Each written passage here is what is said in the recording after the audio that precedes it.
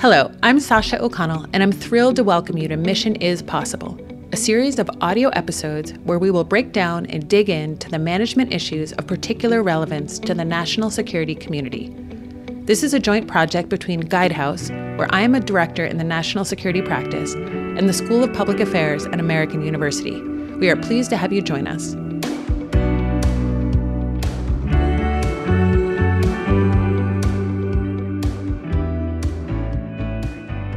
In this episode, we're going to talk about the benefits and challenges of measuring mission impact within the national security agencies, specifically why it's important, what challenges arise when attempting to measure impact, and best practices and tips for successfully achieving those goals. As you will hear, we hosted a live discussion at American University on this topic, where leaders from TSA, CIA, GAO, and the State Department engaged with the audience on these important issues. Following the discussion, I had the opportunity to sit down with the panelists, and the content from those discussions is captured here. To kick off the conversation, we hear from Patty Cogswell, Acting Deputy Administrator for TSA.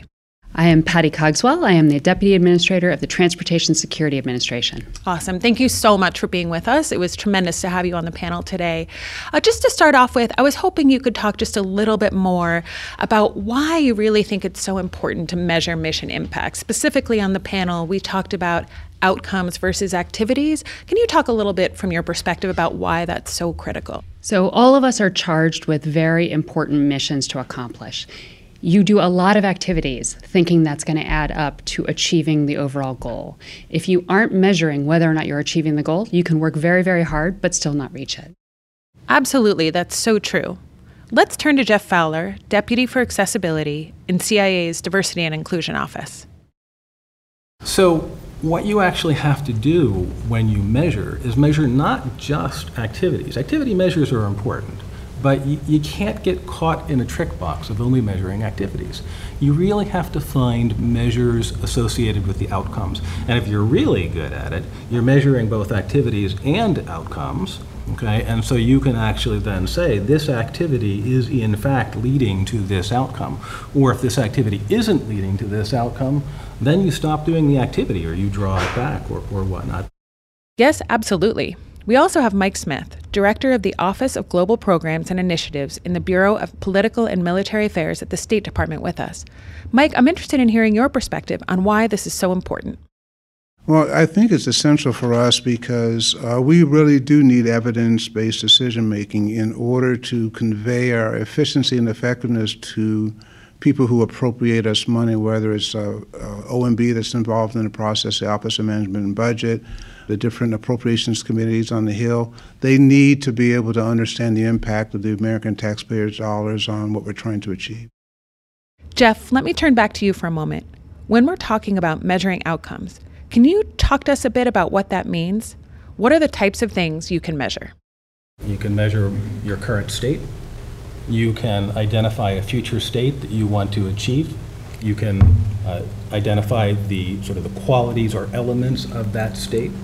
You can do a delta sort of analysis between your current state and your future state. You can identify the types of things that you want to accomplish and measure your success. You can certainly do relative to cost, time.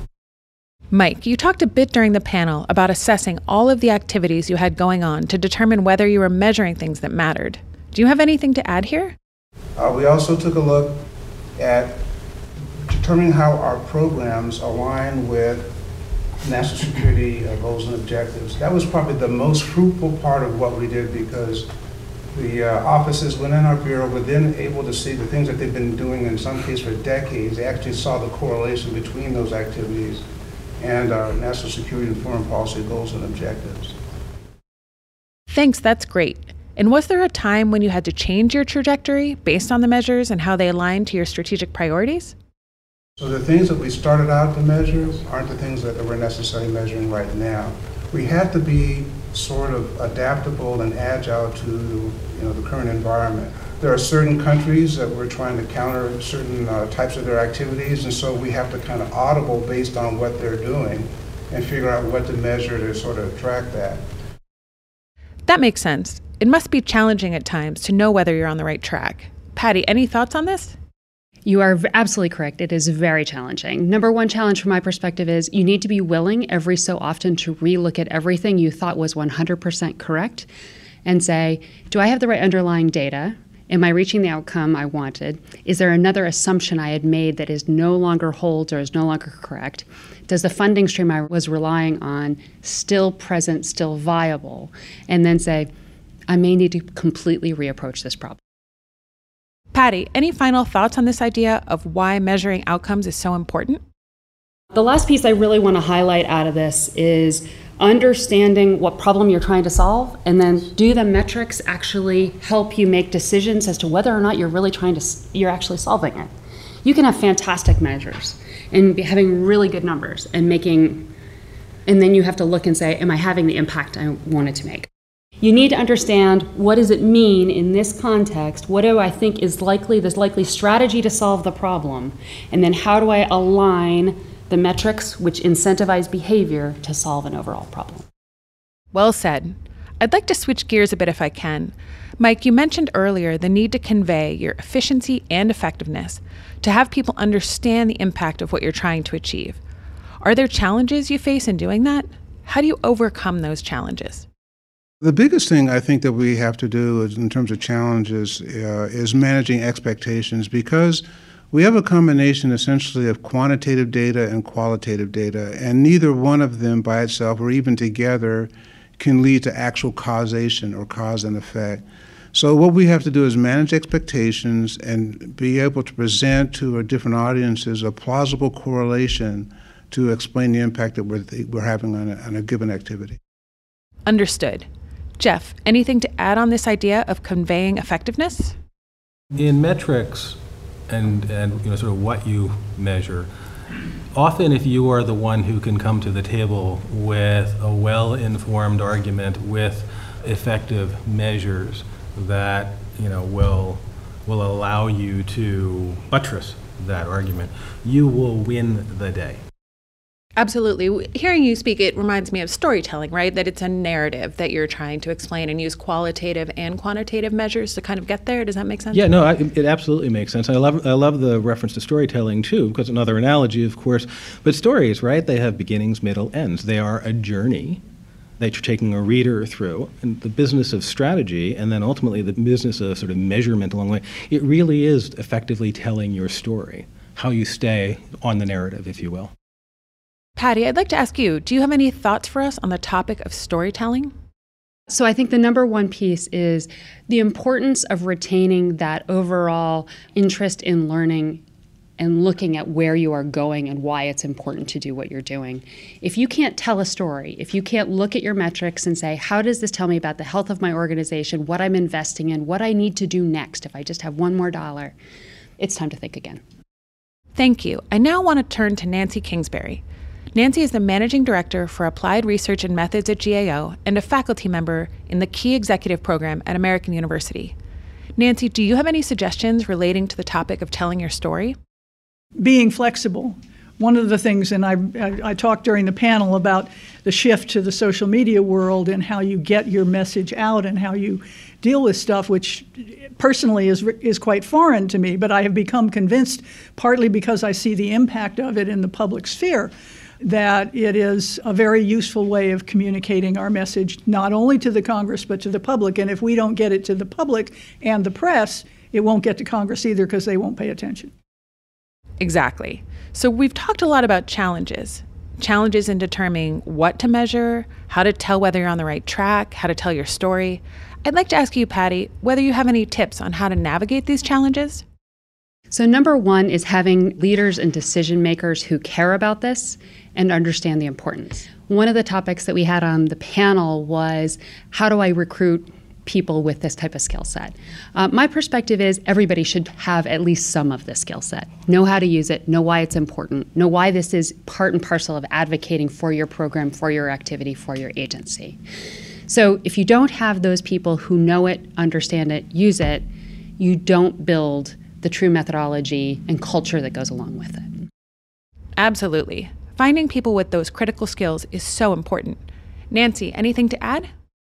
Inside GAO, one of the things that I think we haven't talked very much about today is the importance of being open to talking with the staff who are actually doing the work to get their ideas. I'm in the process right now of a round of meetings with the staff in my team who work with another particular team.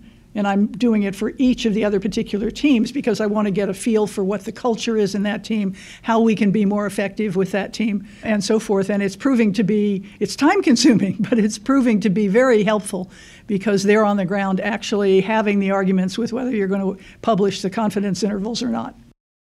Thank you. This has been a really enlightening discussion. Before we wrap up, I'd like to go to you, Jeff, and ask you whether you have any best practices or tips you'd like to share with our audience. A couple of things come to mind. So first, most people want to measure whether you hit the target, if you will, right? And that's important, and if you can get that measure, that's great. But sometimes that sort of measure is elusive.